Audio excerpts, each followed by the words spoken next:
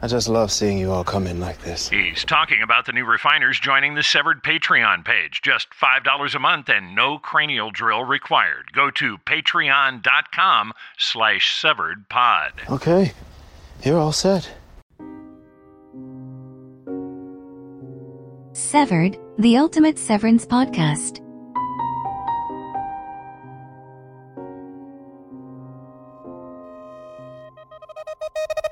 Welcome back, refiners. I was so sorry to have to stop the fun last time. Let's get right back to it. You remember Milchick had arrived with the MDE, the music dance experience, as a celebration of Helly reaching 75% in her file. She hadn't completely hit 75%, but she was close enough for Milchick to declare it party time. Dylan, you remember, is not on board with the whole party thing. He's still thinking about meeting his outies' son. The lights in MDR are flashing, the music is pumping, and it's time to pick back up where we left off in the file called Defiant Jazz. Jessica Lee Gagne called on her music video background for the best way to shoot these scenes. She knew exactly how to capture the action. Stiller said they followed Trammell through his passes from several different angles. Ben said the dailies of this scene are great. You can see Tillman making his moves to Helly, then to Mark, then to Irving, and finally coming up behind Dylan, trying to get him to join in. Little does Milchick know just what a profound impact meeting his son has had on any Dylan. As Milchick slides around a laughing Mark notices something in the pocket of his suit pants. We get a close-up of any Mark pulling out Grainer's key card. This is the first time he's been aware he's carrying the card. Mark immediately jams it back into his pocket, hiding it as Milchick moves over by Irv. After a pass around a smiling but stiff Irving, Milchick makes his way over to Dylan. There's a bit of an addition to the soundtrack here. The music naturally gets a little crazier, but the sound designers have also added an ominous bit of bass in the background. Then a high-pitched sound like rushing wind comes in from behind. Have you ever gotten so mad your face flushes and you hear a rushing kind of wind noise? This is the same effect. The sound design crew is letting us hear what's happening in Dylan's head as the music gets crazier and crazier. Milchick, the object of Dylan's anger, is seemingly taunting him, getting in close as Dylan continues to refine. Maybe Seth just wants to get old Dylan happy and dancing, but this seems almost aggressive. Screeches are then added in under the music. A long shot reveals Milchick dancing wildly around Dylan as the lights become a coppery red over the entire floor. They're reminiscent of the lights we saw during Helly's broken window alarm. There's a reaction shot to Irv, then to Helly. They both seem to sense Dylan's discomfort. Milchick is gyrating all around Dylan. The scene is building to crescendo. We get a glimpse into Dylan's mind's eye. There are quick cuts from the spinning record back to Dylan, then to his son saying, "Daddy." Daddy! Daddy! Daddy! The images keep cycling over and over, building in intensity. Milchick is directly behind him when Dylan snaps. Zach Cherry explodes up out of his chair. We get a POV shot looking into Dylan's face as he pushes Milchick across the room. He's practically feral. Milchick, who is taller and more athletic than Dylan, is helpless in the face of Dylan's rage. They plow through the MDE cart, dumping it and scattering parts everywhere. Dylan keeps saying, "What is his name? Tell me his name." Milchick goes down with Dylan pouncing on him. Dylan ducks his head and Milchick suddenly screams. "He's biting me!" Dylan has chomped down on Milchick's bicep and he's not letting go. Irv and Mark rush over trying to pull Dylan off Milchick. Helly hits the lights and they return to normal. She then rushes over into the fray. Ben Stiller said Patricia Arquette had the best quote about this scene. She said, "I guess a finger trap is just a finger trap once you've met your son." Dylan and Milchick are still on the floor. These are men battling, and it's pretty intense, but the methods employed are kind of schoolyard. Aside from Mike Tyson, biting your opponent in a fight is usually reserved for elementary school playgrounds. Similarly, when Milchick surveys the blood on his sweater, he utters this somewhat juvenile observation. You broke the skin. Dr. Irv speaks up. He needs a full tetanus toxoid panel. Which is kind of correct. It's not a panel, but the tetanus shot is more correctly called the tetanus toxoid vaccine. There is also a tetanus toxoid antibody panel, which can be run about 3 weeks after the shot is given to determine if the antibodies are active in the patient's bloodstream. The recommended course of treatment after being bitten by another human, especially if the bite contacts blood, You broke the skin. is a tetanus booster. This is something Mr. Milchick might want to look into. He's also going to want to get a stain stick going on that turtleneck, or he's never going to get the blood out. Milchick comes up from the floor hot and threatening. You've done it now, Dylan. I'm reporting this to Miss Cobell. Dylan is in no mood to be cowed, especially by the likes of Seth Milchick. Yeah, you want to go see her together? Oops. Milchick seems to have forgotten. He admitted to Dylan he ran last night's OTC without Cobell's permission. She may have grudgingly given him kudos when he ran the 266 on Irv without permission, but I don't think she's going to be quite as understanding about an OTC. Milchick is shut down. It only takes him a second to realize Dylan's not bluffing. Seth heads over to clean up what's left of the shattered MDE cart. Dylan stares him down the whole way. As Milchick is stomping out of the room, he turns like he's just remembered something. We get a reverse angle shot of the 4 macrodats rallied around Dylan. They're holding him back, but you can tell they understand the enemy here is Milchick. Just in case you weren't sure, Milchick practically growls. The music dance experience is officially canceled. Milchick inserts his keycard in the new door and pulls it out as angrily as possible. You can tell he'd really like to slam the door. As soon as Milchick is gone, What is wrong with you? any confidences Dylan might have been maintaining are out the window now. They can wake us up. What?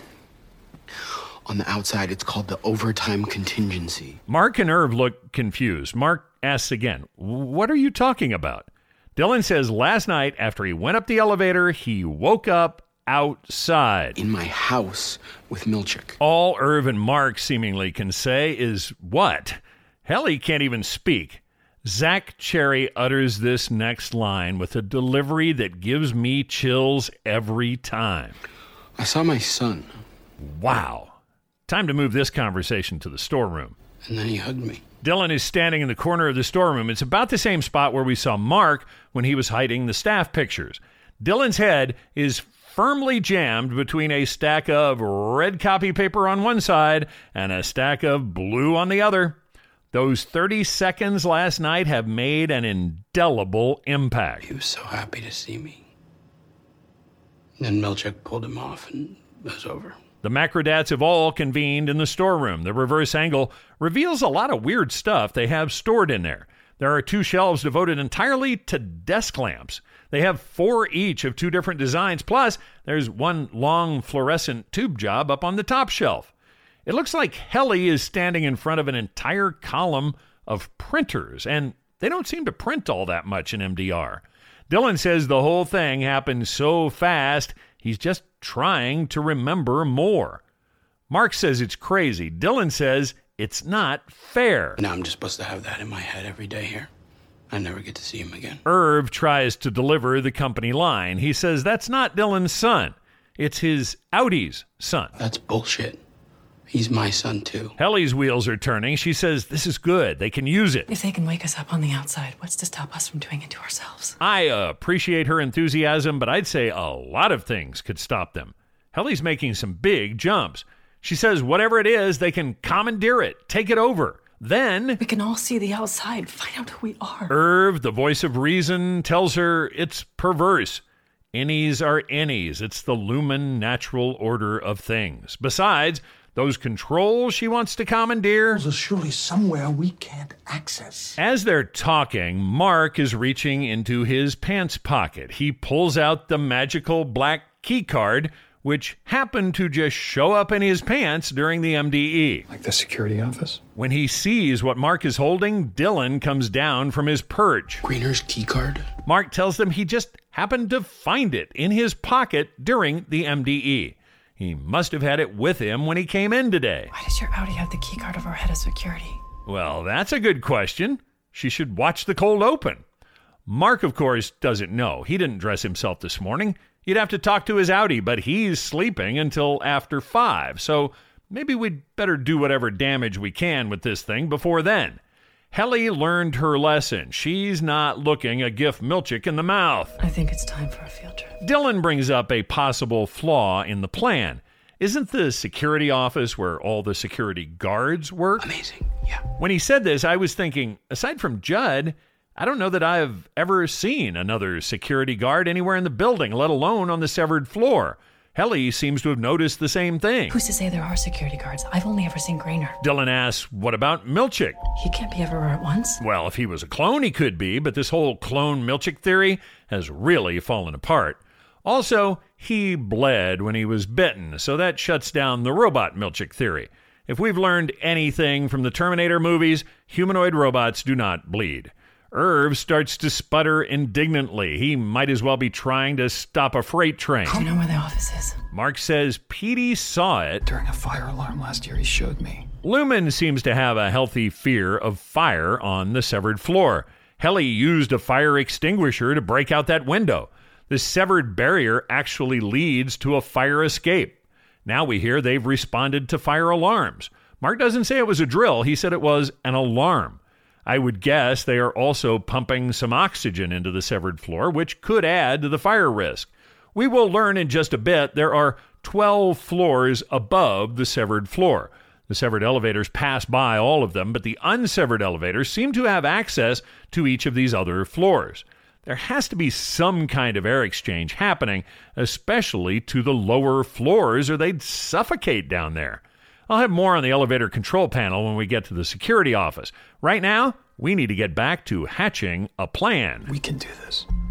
The storage closet doors burst open with the same badass Macrodat swagger we saw in Hide and Seek. We even get a little more slow-mo just at the beginning. Mark tells Dylan if Milchick shows up... Stalling on it. Dylan seems more than ready for Milchick to show up. He may have a few more anger issues to work through. Irv is putting on his coat. It looks like Mark, Helly, and Irv will be making the run to security.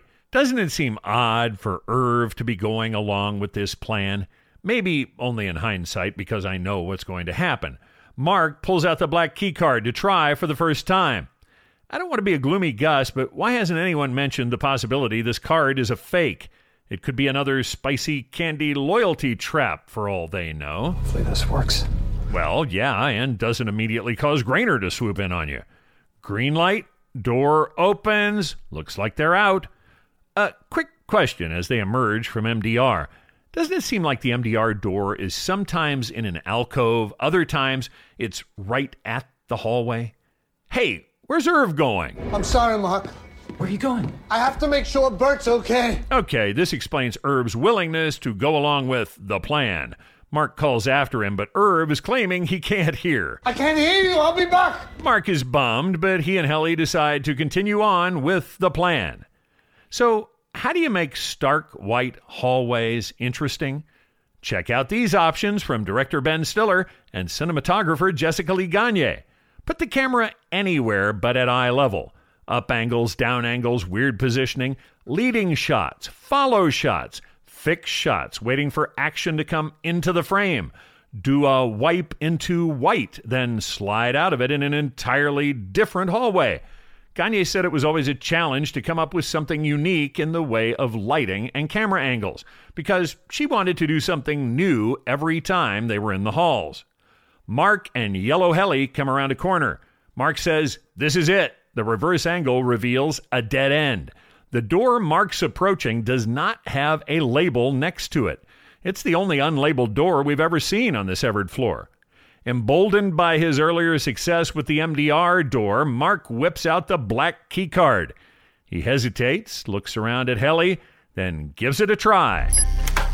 green light, a buzz, and the satisfying mechanical clank of the door unlocking. Mark takes a deep breath as he reaches for the door handle. He is surely picturing a room filled with burly security guys. We cut to a reverse angle from inside the office. Mark's peering around the door, Helly following. The security office is empty. It's fucking weird.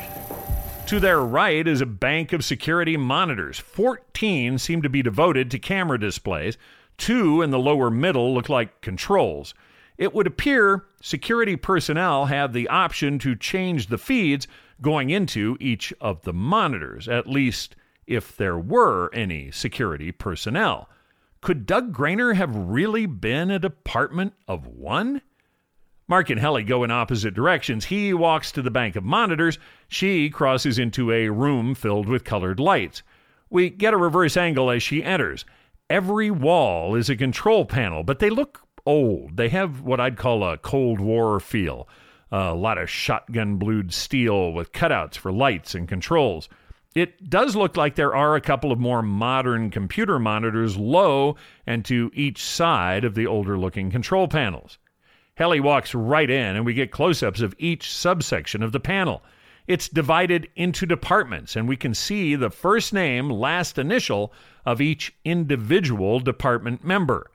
The security office is stuffed with as many reveals as Kobel's Shrine to Kyr. As Helly takes a long look at each panel, it's possible to pull a lot of information from freeze frames. There are 8 different departments listed: CE, MDR, TA, WNA, D&R, EQP, CL, and WN. Optics and design does not seem to be on the list unless they go by some other abbreviation. I also could not find a reference to either Bert G. or Felicia anywhere in the individual names. There are 84 total names listed on the panels. CE, DNR, and EQP all have 14 people per department. WNA is next largest with 12 people. TA has 10, WN is made up of 8, and CL has 6 people.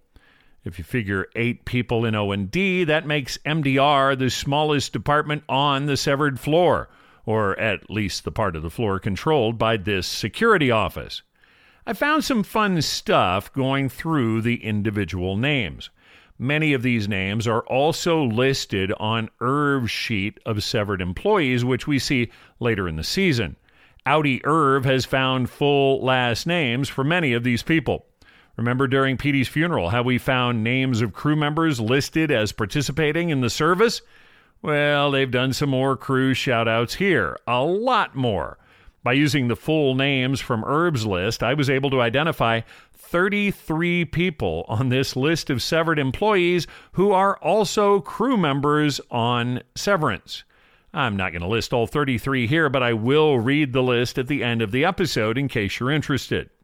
Helly scans over the names of the severed employees until her eyes fall on the MDR section. Look, that's us. She gets back to the point of the mission, find info on the overtime contingency. Helly finds a book stuck up on a high shelf entitled Security Office Protocols Quick Start Guide. This is a compendium of security procedures, the 23rd edition. It is pretty hilariously attached to the control panel, the same way they used to connect phone books in phone booths, with a heavy wire passed through the spine. Any refiners remember phone books in phone booths? Those of you who haven't been reset in a while might remember them. As Helly starts to flip through the quick start guide, Mark notices a panel on one of the computer screens marked Elevator Monitor. It contains information about 4 elevators serving the severed floor. 2 of them are identified as non-severed. The other 2 are severed. Only one of the severed elevators is even in service. The other is marked as inactive. One of the non-severed elevators has started to move. Shit. What? The keycard used to open this elevator identifies the passenger as Kobel. Freezing on the elevator panel yields some interesting info.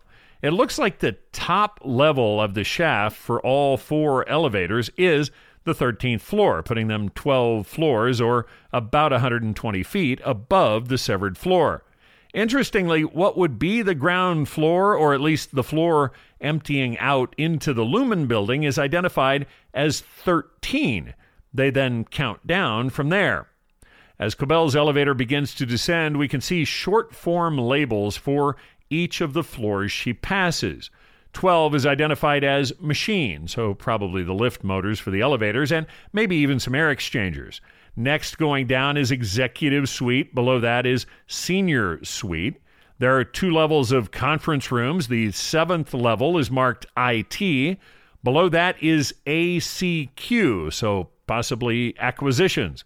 Level 5 is data P, so maybe data processing. 4 is identified as NetSys. We can't see 3 or 2, and then 1 would be the severed floor where we are now. The unsevered elevators seem to have access to all of the intermediary floors. The severed elevators show padlocks by most floors.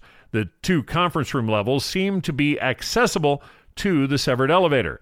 Not sure how you'd stop at one of those, but they do seem to be an option. Mark can clearly see the giant word Cobell reversed out of red in the descending elevator car. Shit. What? Even though it's pretty obvious what's happening, he runs over to the wall of monitors for visual confirmation. It's Cobell. Sure enough, there's Cobell standing in one of the unsevered elevators as she rides down to the office. She won't come here. Mark wishes Helly knew this for sure. Helly has been flipping through the Quick Start Guide. The first operation she opens on is the Elephant Access Circuit, a subsystem activation routine. It has been speculated this routine somehow accesses all past memories, even those that may have been wiped. The rationale? Elephants are known for their long memories, so it's probably why they named it that. She flips by the branch transfer system, identified as a subsystem filter. If you've been reset, the guess is this filter would be used to cleanly transfer you to another branch. Finally, in the back of the book, she locates the quick start for the Overtime Contingency Protocol.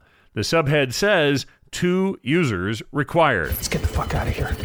Helly yanks the OTC page out of the Quick Start Guide and puts the guide back up on the shelf. As those feisty macrodats exit the security office, we cut to Cobell heading to her office, and we have a cut of Herb also heading through the halls to O&D. Sometimes O&D seems to be miles away. Other times it's just down the hall. This time it's a long way. Herb is walking and combing his mustache. He wants to look his best for the gang at O&D, don't you know? Harmony turns into her office only to encounter Natalie already there at the door. This is different than the ambush meeting from the other day. She's waiting in the hall for Cobell. Cobell starts to tell her this isn't a good time. I have the board here. Natalie gets right to the heart of the matter. Doug Grainer is dead. Oh, yes, he is. Very dead. I saw the whole thing. Harmony freezes. What? She knows where he was headed last night. She's possibly the only one who knows exactly what he was up to. Natalie tells her the board finds this deeply troubling. The board wants to know if you knew he was missing. Well, not missing so much, but she does know he was headed to Gans College on a fact-finding mission. The board is also wondering if Cobell has spoken to the police. They don't say whether this would be a good thing or a bad thing. Whoever killed Mr. Grainer is probably the same person who reintegrated Peter Kilmer. This is a telling leap on Harmony's part. Natalie said he was dead. Natalie never said he was murdered. It could have been a car accident. Those are pretty common around Lumen, it sounds like. Or a heart attack. Maybe he fell off a ladder changing a light bulb. There are a lot of ways to die besides being killed. Harmony has once again angered the board with her talk of reintegration. We can hear a scolding tone through Nat's headset. She starts to remind Harmony about the board's position on reintegration. Reintegration happened, and I have the data to prove it. Natalie is a good 6 to 8 inches taller than Cobell, but Cobell is the aggressor here. She moves up close, so her mouth is right by the mouthpiece of Natalie's headset. It's an aggressive move, getting right in Nat's personal space. Cobell is now addressing the board directly through Natalie's mic. I would be happy to share my findings in person without intermediaries. Patricia Arquette holds eye contact and stares her down. Natalie is surprised by what she hears on the other end of the line. The board agrees. Good. Maybe now they can stop with this fairy tale about the irreversible procedure. Natalie says the board will be prepared to meet with Harmony at the Egan Family Gala next week. So the board can meet in person. This is new information. Details to come. Throughout this exchange, Cobell has stayed right in Natalie's face. Nat is looking a bit freaked.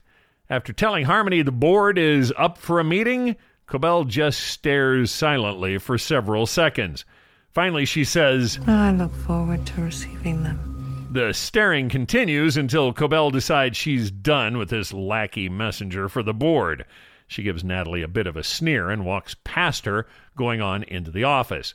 Natalie remains in the hall looking a bit stunned. I'd say some of her response is not acting.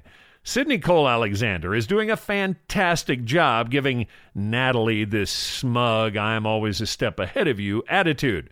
Even so, Patricia Arquette can be a formidable presence. To have her up in your grill like that, even if you know she's only acting, it's got to be intimidating. Reintegration happened, and I have the data to prove it. We cut to a POV shot moving through the halls. We can hear the footfalls of Irv. Music, something with an island feel, is coming from up ahead. The reverse shot reveals Irv's face, eagerly anticipating a chance to see Bert.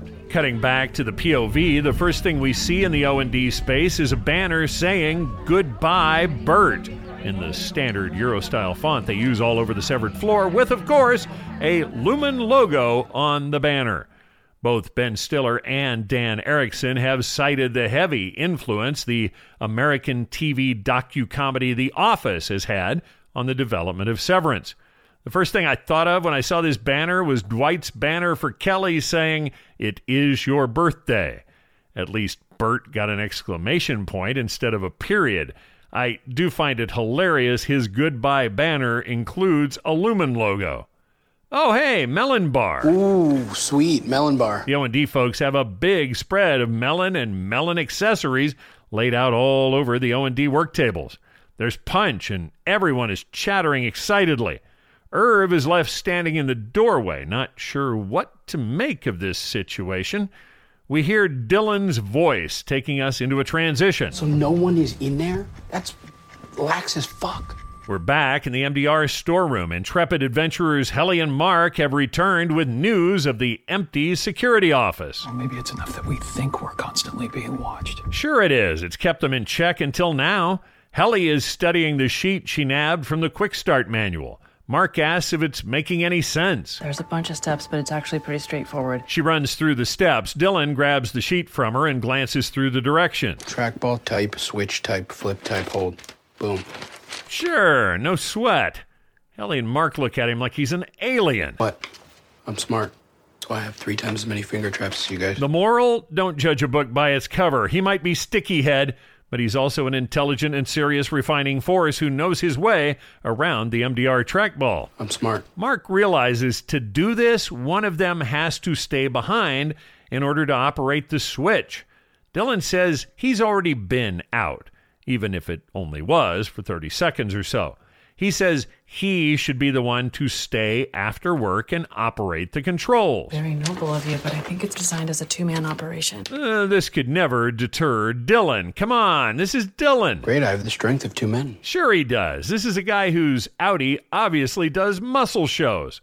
Quick shot from behind Dylan's head. He's splitting the room in two, Helly on one side, Mark on the other. It's not about strength. No, it's about wingspan. The 2 lever switches which engage the OTC are on either side of the security office door.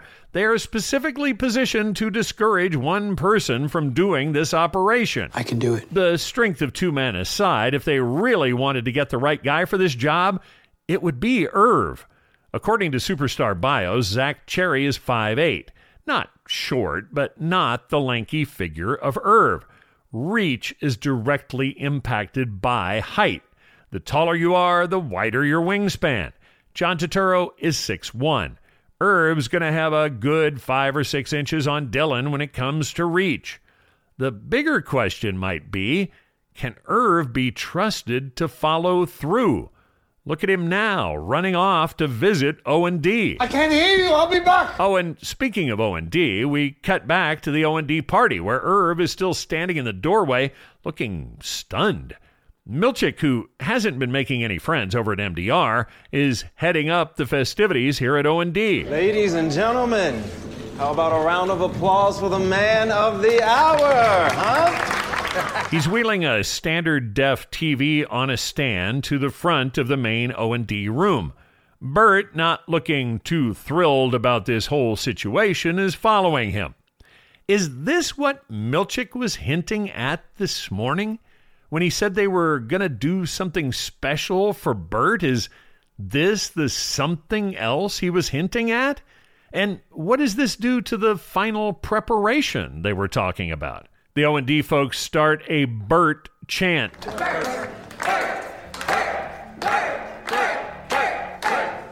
Hey, there's Rachel Addington as Elizabeth, who we met last episode. She's right down front. Milchick turns on the retro-looking video player, then addresses the room. Greetings, designers, and one refiner. Everyone turns to see Irv in the doorway. Shouldn't he be safely tucked in back at MDR? We'll have to get those doors looked at. Milchick decides to not let Irv derail the party. He tells Bert this is for him and hits play on the big silver remote he's holding. Outie Bert appears on the screen wearing a nicely layered blue turtleneck under a blue plaid shirt and a royal blue sweater over the top of everything. Bert on the screen says, "Hello." This is kind of strange, but a lot of things about this job are. He says he doesn't know any of them, but the guy standing there with them sure does. He's worked with you for nearly 7 years, and I hope they've been good years. Well, this fills in some of our Irving-Bert timeline. It's been at least 7 years since Bert either started or was last reset. This means if Irving was a part of O&D, then got reset 3 years ago, any Bert would be aware of what happened to Irv. The whole idea of having the Outies address the innies like this is a bit cringy. He doesn't know who they are, what they do. Outie Bert might as well be some stranger they grabbed off the street. He does say even though he has no idea what they're doing, he feels it when he gets home. I come home feeling tired but fulfilled. I feel satisfied. 3D printing watering cans will do that to you, I guess. When Outie Bert says this is his last day with them, Irv steps closer. I'm certain you will remain with me in spirit in some deep yet completely inaccessible corner of my mind. This speech, though devastating for Irv and pretty cringy for the other O&D folks, is really pretty funny for us as the viewer. The impression you've left on me is indelible, though I'm unaware of it on a conscious level, and I will never forget any of you. Even though sitting here right now, I have no recollection of actually ever meeting you, no idea of your names, any of your physical characteristics, or even how many of you there are. Anyway, the final nail in the cringe coffin comes when Outie Bert says, "I see you," to any Bert, but points in the opposite direction of where any Bert is actually standing. Congratulations. Good job, buddy. Outie Bert blows a noisemaker, checks his watch, and the screen goes to snow. This is so sad, yet the designers happily applaud. Irv is standing to the back of the group looking devastated. The acting horsepower they've assembled with this Severance cast is a little like tooling around town in a souped-up, high-powered station wagon. At a casual glance, it's just a station wagon. Solid, trustworthy, get you where you want to go. But then you gun it and realize the power you've got under the hood. Ladies and gentlemen, for a taste of that power, here's John Turturro. You're all just gonna stand here and let him die? Irving, what? Are we being punished for defying the guidance of the founder? Bert's Outie is retiring. It'll happen to you too someday. You smug motherfucker. You're not severed. You walk out of here with your memories. You carry them home with you every night. No one can rip them away from you, snuff them out, like they never existed. Like you never existed! That's enough! Whoa. Bert steps in. He tells Milchick it would be so wonderful to have Irv here. Bert promises Irv will quiet down. And when we're talking performance horsepower, don't forget, we've also got a Tremel Tillman under the hood. You can stay for Bert's party and support his transition. But only if you behave in a manner that brings no shame upon yourself, the founder, or his progeny. I don't know what's gotten into you people today. Oh, come on, Seth. You've got a little bit of an idea. The bandage we see there on your upper arm is a direct result of you initiating a sloppy OTC with Dylan last night. And have you looked into a tetanus shot? The full tetanus toxoid panel. Herb swallows hard. No matter how defiant his earlier speech, he understands how things work here on the severed floor. Yes, Mr. Milchick. Look at John T.'s face. The light of discipleship has been thoroughly snuffed out of Irv's eyes. What's left is cold and hard. Now, let's all say goodbye to Bert. Either they had another MDE cart, or Seth has been working most of the day repairing the one he and Dylan trashed. He produces another 45 marked Any Retirement Song number 19. Just to keep us off balance, this one has the large hole most commonly associated with 45 RPM singles. Bert selected this particular cut seemingly from a menu of possible retirement songs. I'm guessing there must be at least 18 others. A goodbye montage begins. O&D workers shake Bert's hand, then Irv shakes Bert's hand. This is it. He goes up tonight and never returns. Milchick gives Irv a look. Irv knows it's time to head back to MDR. This whole scene is being underscored by a commercial jingle from Canadian singer Paul Anka. Will you remember the times of your life? Okay, so it really was a song eventually. It started out as a commercial jingle for film and camera manufacturer Kodak. The tune was first heard across the United States, sung by Anka in a commercial during the summer of 1975.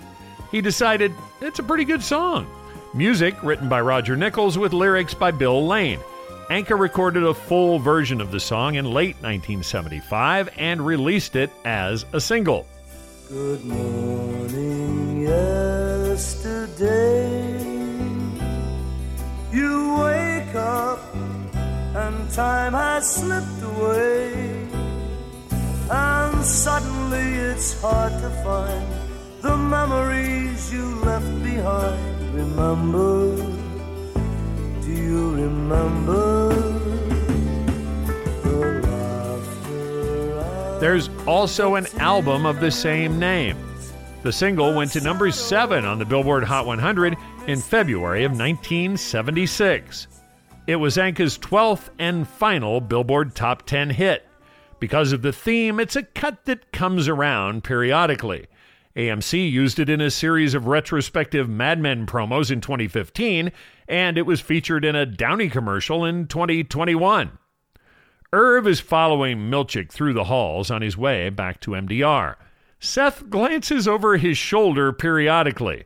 After the Dylan attack this morning, he's not taking any chances with these MDR folks, especially when they're upset. You smug motherfucker. As Seth opens the new electronic door, we see the other 3 refiners seated around the diamond desk.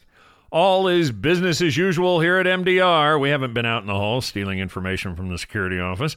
Seth opens the door, lets Irv in, and hightails it out of there. He knows he's not a favorite of MDR right now. Irv walks into the space with the same cold-eyed look on his face we saw after his speech at O&D. This is no longer Irv, the disciple of Keir. This Irv just had his heart ripped out of his chest and stomped on in the middle of O&D. He's done with Keir, done with Lumen. Let's burn this place to the ground. Oh yeah, it's on now. We cut to a close-up of a lowball glass. Amber liquid is being poured into it. There's a longer shot of Mark draining the glass. It looks like this is far from his first. Cut to a close-up of Mark scrolling through his phone looking for news about Grainer's death. He's scanning the Cure Chronicle mobile app using Gans College as a search term. Checking headlines, the new sculpture at Gans is, quote, not pornographic, according to the administration. Coyote sightings at Gans are on the rise to the point of causing alarm. There's even a graph showing the increase. The college president is going into some kind of a charity dunk tank. The school will no longer be selling Friday High Day shirts because they've been deemed inappropriate. New scholarships are being awarded to students in both psychology and pharmacology. This one says several large donations made the scholarships possible. Wonder if any of those large donations might have come from Lumen. Thankfully, Mark doesn't find anything about the brutal murder of a Lumen security chief. The long shot reveals Mark sitting at his dining room table with a bottle and a glass, but the glass seems to be a formality. Mark also has a bag of something sitting there we haven't talked about yet. Every time I say something is cringeworthy, I think I should mention it, but then I don't. I believe that is a bag of Cringy's brand fried potato snacks.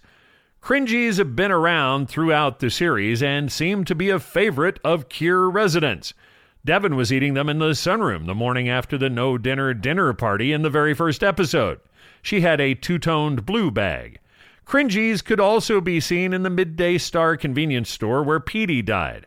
According to a tweet from Jen Tullock, who plays Devin, the tagline for Cringy's is, awkwardly delicious. There's a knock. Mark trudges to the door. He is pretty wasted. Uh-oh, it's Alexa. Hey. That was not a good hey, but Mark's too drunk to pick up on it. She's still pretty mad. Finding wasted Mark probably isn't helping anything. My phone. Speaking of Cringy's, we can't escape the cringe with these two. After the awful end to First Date Part 2, Alexa left without her phone. I'd change my number and just let it go. A quick question. If he has her phone, how did he call her to tell her he has her phone? Maybe Devin had her home number. We'll go with that. Mark invites her in, even though he's in no shape to be entertaining. Mark's babbling as he retrieves the phone. She politely asks if he's okay. Yeah, a little tired, also pretty drunk. Alexa just wants to get out of there. Okay, I'm gonna go. Mark tries to pull her back. This is bad. Alexa says she doesn't think Mark is ready for this. He's a mess. Mark, of course, veers into Gemma territory. He starts apologizing for talking about her. He's so drunk. Just please make it stop. He takes out a picture of Gemma and tears it up in front of Alexa. Gone. Alexa is mortified. She exits without a word. This is creepy and destructive, and I don't blame her a bit for getting out of there. Mark is calling after her. Okay. Wow. Now he says they'll talk all about Gemma. She was great. Bye, Mark. Alexa is gone, and I'm betting this is the last we ever see of her. Really? Oh, my. Oh. Mark is standing in the road, remembering. He's a wreck. He walks back into the house and retrieves the squares of the picture he just tore up. Mark is making destruction a habit. Remember how he shredded Petey's map? It was the same scenario. He was trying to make some big dramatic point with Helly, but he really didn't mean it and regretted it immediately after. Mark grabs the Scotch tape. I'll Be Seeing You from Billie Holiday begins to play. Mixed in with the song are some of Mark's memories of Gemma. And when she sneezed, she always sneezed twice. These thoughts are almost like a mantra. My wife liked other people's dogs. The picture is starting to come together. My wife thought cardigans looked ridiculous. Mark then says, I loved all these things about her. Equally. Hey, hold on a minute. Where have we heard someone tell us to appreciate things? Please try to enjoy each fact equally and not show preference for any over the others. Earth-shaking reveal coming, refiners. Imagine this final scene coming at you in March of 2022, when Mark finally moves his hand away from the reconstructed picture. We see a smiling Ms. Casey in a hat. Minds blown coast to coast and around the world. For the first time, we have confirmation Ms. Casey is the 2 years dead Gemma Scout. Once you picked yourselves up off the floor, refiners, you can shut down your workstations. This file is at 100%. The next time we gather, we'll be finding out just what's for dinner. Now, feel free to exit via the elevator, staggering your exits, of course, but if you'd like to stick around for a few minutes, I'll read the names of the people listed as severed who Irv found last names for and who also happen to be real-life members of the Severance crew. I found 33 of these folks, in no particular order, and apologies for any mispronunciation. They are Roxanne Kratt, set decoration buyer; Eric Gallupo, video playback supervisor; Kathleen Felagara, construction medic; Sam Ellison, camera operator; Julia Brown, costumer; Alice B., lead tailor; Amy Baker, health and safety manager; Kansas Ballesteros, camera loader; Erica Rydell, assistant to Patricia Arquette; Ian Burley, location assistant; Johnny Irbies Chan, key grip; Nick Francone, additional production designer; Michael Guthrie B., first assistant camera; Arizona Newsom, art department; Colleen Dolan, on-set property master; James McFadden, rigging gaffer; Christopher Lewis, art production assistant; Kurt Lenig, gaffer; Grace Kwan, location manager; Dean Neistat, second unit director; Tricia Barsamian, assistant costume designer; Amanda Gallus, health and safety supervisor; Brian Dembinski, sound mixer; Alec Hansen, on-set dresser; Ernie Carpellis, location scout; Luke Iasiafano, utility sound mixer; Marty Kirchhoff, key carpenter; Timothy Paustian, transportation captain; Denise O'Connor, prop shopper. And yes, Denise also appeared in Petey's funeral program. The other two who appeared in the funeral program didn't have last names on Irv's sheet. Catherine Miller, property master; Tyler Swanek, second assistant camera, the blue camera; Ayanya Ace Huggins, lead person; and Jonathan Azuli, first assistant accountant. And that really is it for this episode. Go on, refiners, get out of here. Go spend some time as an outie. Meet your family. I'll talk to you next week. You've been listening to Severed, the Ultimate Severance podcast. Severed is written, produced, and hosted by Alan Stair. Severed is not endorsed by Red Hour Productions, Endeavor Content, or Apple TV+. This podcast is intended for entertainment and informational purposes only. Severance, the Severance logo, and all video and audio of Severance and Severance characters are registered trademarks of Red Hour, Endeavor Content, Apple TV+, or their respective copyright holders. Please make sure to leave a 5-star rating and review for Severed at Apple Podcasts.